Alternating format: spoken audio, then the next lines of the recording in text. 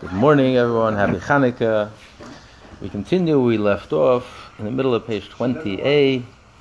After we just finished with the story of Nagdim Ben Gurion, Hashem made a miracle, and he was able to fill his pledge, and he refilled the water of the wealthy minister. He borrowed the water from. And then the clouds dissipated, and Hashem showed that he got it right before the deadline, on time. So he didn't have to pay him all astronomical amount of money. The Gemara says, Tana, the first of the wide lines. Tana, loy Nagdim, Shmei, his name is not Nagdim, and his real name, Ela Buni Shmei, his name is Buni. Laman Shnika Shmei Nagdim. Why was he nicknamed Nagdim? Shenikta Rechama Bavurei. That it's like puncturing holes, that the clouds dissipated, and Hashem, the sun was able to peek through the darkness, because Hashem responded to his prayer, and it was heavy, thick clouds, and it felt like night. And he said, "Okay, the deadline was today. By the end of the day, you have to pay up." And he said, "No." So Hashem made a miracle, and the sun pierced through the clouds. One of the rabbis learned that three. Mother says with three, the sun was delayed. Its setting was delayed. The sun stayed in the east. Its setting was miraculously delayed. Who are these three? Moshe, Yeshua, and Nagdim and Ben Gurion. Moshe, Yeshua, Bishlev, and Nagdim and Gamre. Yeshua, Nagdim, and we learned. Gemara, that's the tradition. That's the story the Gemara just related. Yeshua, Nami, Kra. Yeshua, it's an open pasuk. The sun was silent, stayed still, and the moon stood in its place. How do we know that Moshe stopped the sun? Where does it say? We learn the two words. Here it says it says in Deuteronomy, the beginning of Deuteronomy, Hashem, this day Hashem started, and he gave the fear, the awe of the Jewish people on the nations. It says, Ochel Gadlecha, I will start making you great. Gadlecha, Ochel Gadlecha. And that's regarding Yeshua. In other words, with his miracle, it was like a global miracle. The whole world witnessed and watched this miracle. So Hashem publicized the greatness of Yeshua. So the same language is used by Moshe. Today, Ochel Teis Pachnecha, this put the fear of God in all the nations when they saw that Moshe stopped the sun. He has the power over the sun. It says, Asya, we learn taste. It says, Ochel taste pachta. I will begin to give pachta. It says, V'yim taste Hashem, the day that Hashem gave us, and mighty delivered the mighty into the hands of Yehoshua. We learn from the verse itself. It says, it says that they heard all about you. And they were trembling and they were afraid of you. When were they all afraid and they started trembling from Moshe? When Moshe stopped the sun. And you also fast on a city where no rain. There's no rain on that city, even though there's rains in the surrounding cities. When the verse says, it says in Amos, the prophet says, Hashem says that I'm going to give rain to one city, and one city it won't rain. They're both a curse. Why? Because on one city there's going to be so much rain, it's going to demolish. Not going to be beneficial. Too much rain is not beneficial. And the other city, there won't be any rain at all. So one will destroy the crop, and one there won't be any crop. Right. It says in Eicha, Yerushalayim lenida b'nei.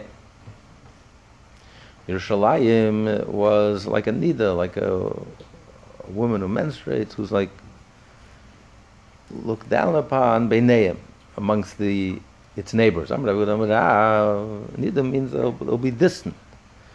Livracha. It's actually a blessing. Nida, just like a nida. Man nida yeshla heter nida. Yes, she's prohibited from being intimate with her husband, but she has a way out. She can go to the mikveh, and then she'll be reunited with her husband. So after Yerushalayim, yeshla takon. Yerushalayim also, it's a blessing. There's a light at the end of the tunnel. When they do tshuva, they're going to return to Yerushalayim.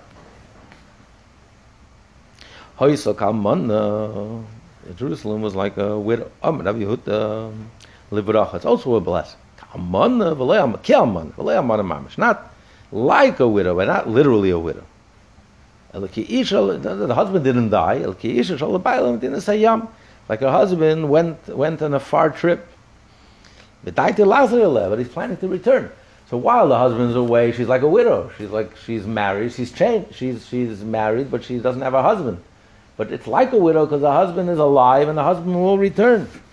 So Golus, exile, is a time when Hashem takes a trip. He disappears in us. He went away, far away. He crossed the river, across the ocean. But we know he's coming back. Mashiach will come. Hashem will come back. It says in Malachi, Hashem says, I'm gonna make you, you're gonna be degraded. It's also a blessing. That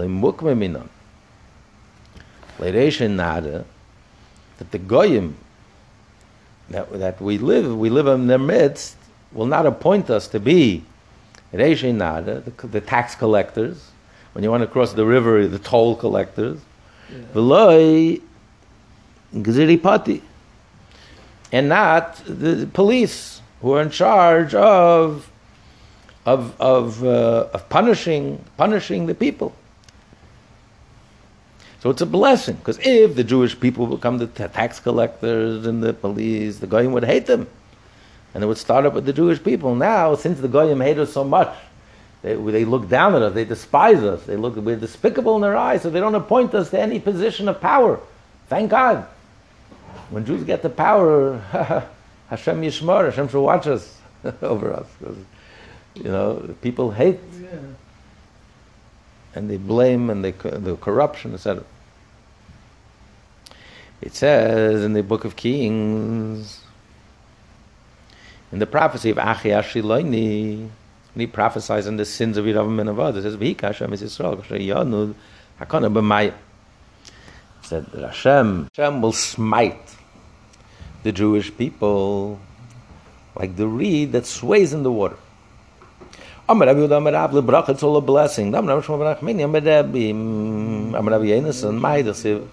It says in Proverbs, the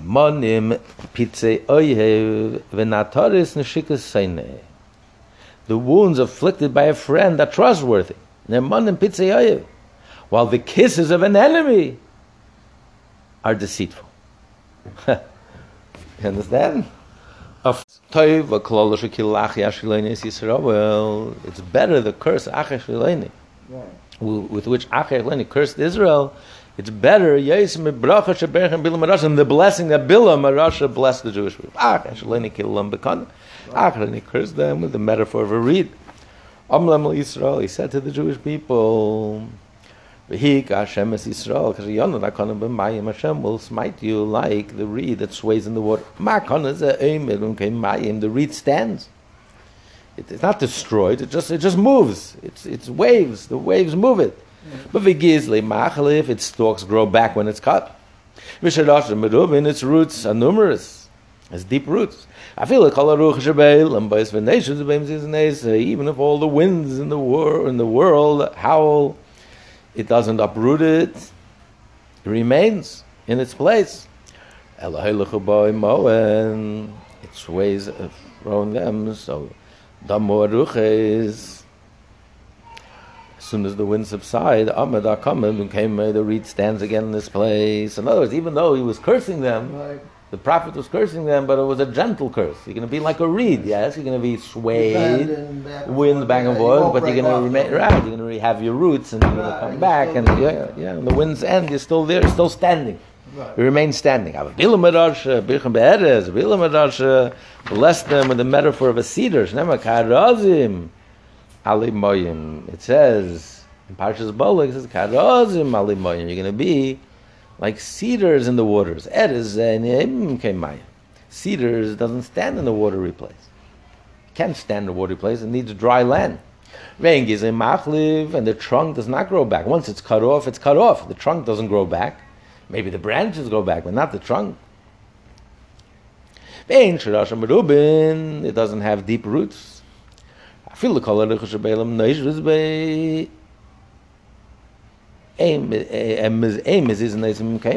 though all the winds in the world blow it, they can't budge it from its place. But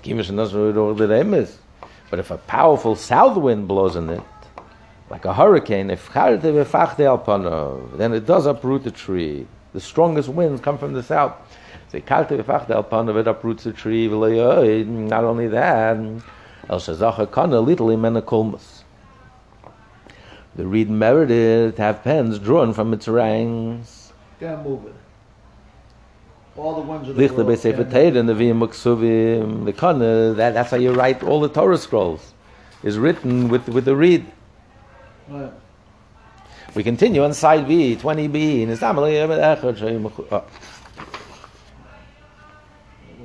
No, I'm sorry. No, I'm sorry, no, we're continuing. It says, oh, I'm sorry. So, the rabbis learn, a person should always be soft like a reed. Don't be hard like a cedar. It was a story about Rabbi Elazar, Rav Shimon Migdal Gedair.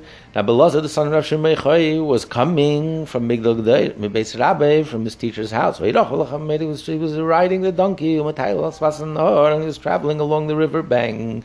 The summer Simcha Gedaila, and he rejoiced greatly. He said, the guy died the Gasel, he was feeling very proud of himself. He learned a lot of Torah. And we continue on side B, unbelievable story. In his he bumped into a person, encountered a person who was extremely ugly. Some say it was Eliyahu Navi who came dressed up like that because he wanted to. You'll see the story. Amalei Shalom Aleichem Rebbe. He said Shalom Aleichem. He bumped into Rabbi Elazar Rav Shimon, one of the greatest sages. He said Shalom Aleichem. He didn't respond. Shalom Aleichem. Amalei Rabbi Elazar Rav Shimon said to him, Reika, empty one. Kama mechuyer reiseyish. He's so ugly. I never met someone so ugly in my life. Maybe all the people in the city as ugly as you. Amalei said to him, any day, I don't know. I don't know. Lech emer, lo meshasani. Go to Hashem, the one who made me. What do you? I'm ugly. Go to Hashem, is the one who made me. What do you want from my life? He messed up big time. Unbelievable story. Go complain to Hashem. Look how ugly is this vessel that you created. Rabbi Elazar realized that he sinned. He went off the donkey in the shtatl and he bowed down before him. Okay, I agree with you. Please forgive me. Amalei said to him, I won't forgive you. Go to Hashem who made me and tell him. How ugly is this vessel that you made? So he followed him till he came to the city. Because Rabbi Elazar came back home, there was a whole welcoming committee. The whole city came out to greet him. Welcome to you. Welcome home, our teacher. Our teacher. So this ugly person turned to them. Who are you calling Rebbe? Rebbe, exactly. The one who's following you. If he's a teacher, so there shouldn't be many like him amongst the Jewish people. Why are you saying that? What do you mean? A great illustrious rabbi. Why are you saying that? This is what happened. They said to him, nevertheless, forgive him. He's a great person in Torah. And your sake, I'm going to forgive him. You shouldn't do this too often. Yeah. Astonishing story. Firstly, Rabbi Elazar, the son of Rav Shimon ben Chai, is going around insulting people. Just because he's ugly, it's not his fault that he's ugly. Hashem made him that way. Well, why are you going around insulting people? It's very extremely arrogant. And what does this person say at the end? The only thing he found fault is, don't do it too often. What do you mean don't do it too often? You should never do anything like that. It's a horrible, disgusting thing to do, to come over to an ugly person and tell him how ugly he is. What do you mean don't do it too often? You should never do it. So what's going on here? So the Rebbe explains, he meant ugly, not that he was physically ugly. Maybe he was gorgeous physically. Ugly meant he was spiritually ugly. He says, he says, empty one. I never meant someone who's so smug, who's so proud of himself, parading in the streets, who's so self-contented, so egotistical and arrogant. I never met someone so ugly, spiritually ugly like you. Why did he tell him that? Not to insult him. Yes, to insult him because to break through his shell. You know, there's no atheist in foxholes. When you insult him and you say, no one likes to be insulted. A person who's coarse and crass doesn't realize how coarse and crass they are. No one likes to be insulted. When you insult him, he wakes up. It's a wake-up call. Like, how do you sober up someone who's drunk? You slap him across the face. So he felt someone who's so drunk on materialism, someone who's so drunk on himself. He is a self-made man and worships his own creator. He plays God, like everyone today. They play God, and I am God, and I'll decide, and I'll choose, and I'll decide who I am, and what I am, and what's right and wrong. When you meet someone who's so arrogant, he says, I never met someone so ugly in my life. You're not open to anything spiritual. You're not open to any truth. You're not open to change. So he tried to insult him, to slap him across the face, to sober him up, to wake him up. But what was the problem? The problem was, first thing the guy said out of his mouth is, go to Hashem who made me. Right. So obviously he underestimated him. He wasn't as ugly as he thought. If his first thought was Hashem, obviously Hashem was right there, but in the subconscious was right there and it's ready to come out. So that's why he asked him forgiveness. And he said, I understand what you're trying to do, but be careful, don't do it too often. You have to be careful. Yes, it's something that has to be reserved for the rare case, when you meet someone who's so arrogant, who's parading in the streets, who's so proud of himself, who's so clueless, who's so coarse and crass, so atheistic, so impossible, such an ugly human being, whose emotional characteristics are so ugly and disgusting and repulsive, that the only way to get through to him is insult him, to wake him up, and he should realize how coarse and low, what a low life, what a bum, how low he is fallen, he doesn't even know how low he is. Then, okay, reserve it for such cases, but be careful before you do that. Think twice.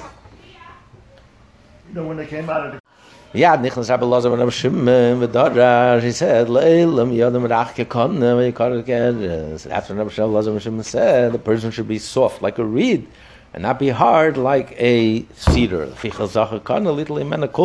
why the reed merited that. That's how we make all the feathers with which you write all the Torah scrolls in the world, and all the tefillin and the mezuzahs, because of the softness. When you saw, you have a little humility, a little egolessness, then you can blow with the wind, it won't uproot you. On the contrary, when you have a challenge, it'll strengthen you, it'll make you better. Yeah.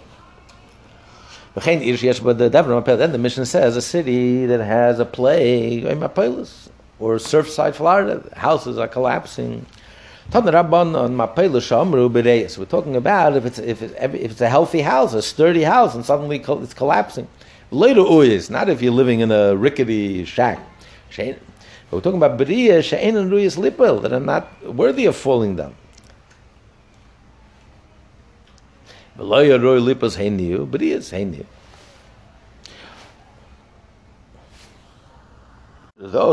the later uyis she'ein ruyis lipel, ruyis lipel. Beriyas later uyis she'ein ruyis lipel, ruyis lipel. Those who are not worthy of falling down, not prone to collapse, and not those who are prone to collapse. The Gemara says, you just said that. You said buildings that are sturdy and not rickety.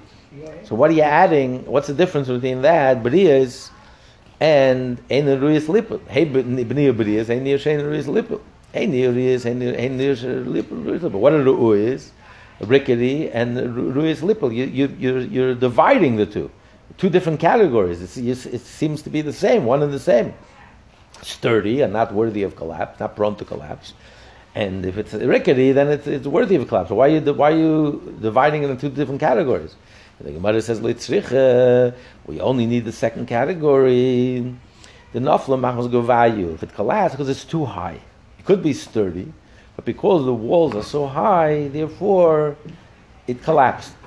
Or the kaimen are good than that. The second category is talking about it's by the riverbanks.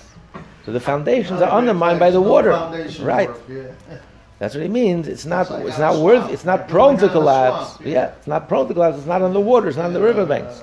So it could be the structure is sturdy, but because of the water, that's why it's going to collapse. So he says you only make a fast day if a building which is not on the water and it's sturdy and nevertheless it collapses, then you're in trouble. Then you better start fasting. There was a dilapidated wall in Narda, in Babylonia, in Iraq. Rabbi Shmuel never passed underneath that wall. Even though, because it wasn't sturdy, even though it stood in place for 13 years, it didn't collapse. One day, Avodah Barabba was passing through. Amalei Shmuel and Rav. So Shmuel said to Rav, let's go master and detour. Let's go a detour around the wall, like we always do. Yeah. Rav and Shmuel wouldn't pass by. Amalei said, Rav said to Shmuel, that today we don't have to. We have Avodah Barabba with us. Enough is chuzay. There's a lot of merit. So we have nothing to worry about. We're safe. Enough is chuzay. I'm not afraid anything's going to happen. We'll see. That's the best merit. Walk with him and you're okay. Gemara says Rav Huna had wine. His wine he kept in a dilapidated storage house. He wanted to remove the wine before the house collapsed. He brought the Avodah Barabba with him. He engaged them in Taanis study until his servants emptied out the house from all the wine. As soon as he left the house, what do you think happened? Nothing. Basically, the house collapsed. Avodah Barabba realized what Rav Huna did. He got upset. That you used his merit to save your wine, to save the house. No, it was a lower discussion. No, but he brought him there.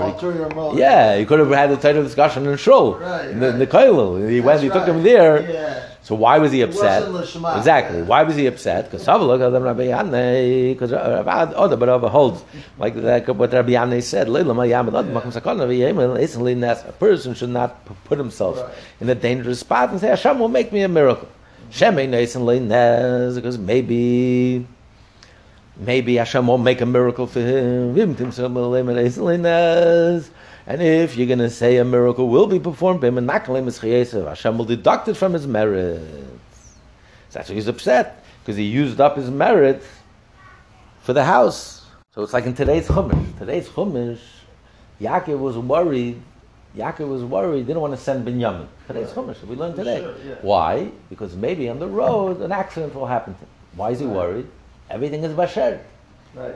Everything is destined. If he's meant to die, he's going to die in his bed. And if not, nothing's going to happen to him. But you're not allowed to place yourself in danger. Right. Because you place yourself in danger, you need extra merits. Even if you weren't planning, nothing was going to happen to you, but if you place yourself in a dangerous position, now you need an extra merit for Hashem to save you. Hashem to save you. Yeah. So you can't rely on that. Yeah. And even if you do rely on that, Hashem is going to deduct that from your merits. However, if a person has extraordinarily meritorious, like Hanani, Mishal, Vazari, Avram, who was in the fire, they're above nature. Avodah Barabba was above nature. Nothing's going to happen to him. So even if he's in a place of danger and you need extra merits, nothing's going to happen to him. But it's going to deduct him from his merits. That's why he was upset. Yeah. My Avodah Barabba, what was made of Avodah Barabba so special, greater than Rav Shmuel? When we learn the show, the disciples, Rabbi Zayda asked him, some say they asked Avodah Barabba, why did you live so long? He says, I never showed anger in my house. Right. I never lost my temper, my wife and my children. Right. I never expressed anger. In the house, how much more so outside the house? Well, outside people on the best behavior. In the house, you let your hair down, you show your true colors. That's where you're living 24/7. I never lost my temper. It's hard. I never walked in front of it greater than myself. I never thought Torah. In places that are unclean, in the filthy streets, like the streets of New York. I ever walked 4 hours without Torah, without wearing tefillin. I never slept in the house of study, even when the rabbi was speaking. Not a regular night's sleep, even nap. I never rejoiced in this. My friend stumbled and said something wrong. I didn't rejoice. I never called my friends by their nicknames. I'm allowed to say B'chachi Nasai. Nor did I ever call my fellow by his surname. If it had a negative connotation. Yeah. Okay. Yeah. Mother says, Amle Rav Rafam Bapop, Rav said Rafam Bapop, Lemar, Mani Milimaz, Rav Huna. Tell me something notable Rav Huna did. Rav Huna felt that his own merit is not enough to save the dilapidated house. He needed to bring Rav Ada Bar Ava into the picture. But now the Gemara is going to describe that Rav Huna himself was how great he was. Rav Huna was one of the 40 who transmitted the whole oral Torah from Moshe Rabbeinu till Rav Ashi. He was the 37th in line. Amalei, like the head of the Jewish Supreme Court. So Amalei, I don't remember anything Rav Huna's youth. But I remember his good deeds from his old age. Every cloudy day they would carry him out in the golden chair. You know that was the cabs then. The cabs, they would literally pick them up and carry them in a chair. Rav Huna was very wealthy, and he would survey the city. He would survey the city. They would carry him in a golden chair, and he would survey the city. He looked for all the wells and he. Yeah, because he had to impress. He had to impress the Gentile inhabitants that they should follow his instructions. He would go survey, inspect the conditions of the town's wall, and he would inspect all the neighborhoods, the non-Jewish neighborhoods also, so that in order they should respect him. He was carried around the golden seat. The golden seat. The Sarle Lekolam Malsa, and he inspected the entire city. If he found a dilapidated wall, he would demolish it. So the storm shouldn't fall on someone. If it was possible, if it was possible to bear the expense of rebuilding it, he would leave it for him to rebuild. If the owner was able, he told him, he gave him instructions, build it. If not, he paid for it. He was wealthy. Every Friday afternoon, he would send agents to the marketplace. Any vegetable that remains in the hands of the growers when the market was about to close, he would buy it and throw it into the river. So he protected the growers against any loss. He wanted them, there should be an abundant supply. If they couldn't sell it the next week, they're going to grow less. He wanted for Shabbos, in honor of Shabbos, should be an abundance of everything. So he wanted them to give them a profit. He was a capitalist. If he can't be a socialist and dictate and command. You had to give them an incentive, a profit incentive. So he gave them an incentive that they should grow in abundance. He bought it from them, and of course there was no need for it, so he just threw it into the river. You might say, why did he throw it away? Why didn't he give the vegetables to the poor? But the answer is, because then they would rely on Rav Huna's gift, and they wouldn't come to buy for Shabbos. It'd be counterproductive. When you're a socialist and you're a communist, you're giving everything away, you're ruining everyone's lives. No one has any incentive to produce anything. So your goodness will completely backfire. Why don't you give it to the animal? Throw it to the animal to feed. So somebody held that food fit for human consumption should not be fed to animals. Yeah, it's not a good idea. Hashem gave food for humans and giving it to animals. Like Peter that loved animals more than humans. We're talking about not people who are animals. We're talking about people who are human beings, who know that a human being is created in the image of God. People have to be treated with respect. Animals are there to serve people. Al-tashchis, to feed expensive food that's fit for humans, is much more expensive to feed it to animals. Animals, all they need is a little straw, whatever they need, animal food. It's waste. So it's waste, it's total waste. Torah says, don't Elizabeth in the cloud, so he shouldn't buy it at all, just to throw it out. Because he's afraid if you're not going to buy it from them, next week they're going to produce less. Another example of Huna's character, when he had a medicine that wasn't available to the public, he would fill a water jug with it, with the basin would hang it in the doorframe of his house. Somebody would say, call the boy, whoever wants can go and take it. It was a rare drug. He didn't keep it for himself like the wealthy do today. He would make it available to everyone. The other would say, Milsa the Shifts he knew the ways of the demon Shifta who attacked people, who ate without washing their hands. Therefore, place a jug of water and suspended. Mama called it and wash your hands before you eat, so you shouldn't be in danger by this demon. Another example of Rav Huna's character: you have a kadach when he would sit down to eat bread, have a pasach levavi when he would wrap his bread. It means he would sit down to eat bread. In those days, the breads were flat and soft, so he would wrap the bread around foods, like a wrap, around food and eat the meal. So he says, when he wrapped the bread, it was a wrap, have a pasach levavi. It was like a pita, open this. Have a pasach levavi, he would open his door. Whoever needs to eat, let him come and eat. Not like by the Seder when we invite everyone to eat and the door is locked and you're sitting at your house already. In Shul, you didn't invite anyone. Great statement, all come. Yeah, the windows are closed. The windows, exactly. The doorman doesn't even let him close. Amar Rava says, all of these I can keep, levad maha. I can copy everything. This I can't do. To open my door and say, why? We can continue on 21 names. And the troops of poor people in Mechuzah are too numerous. There's so many poor people.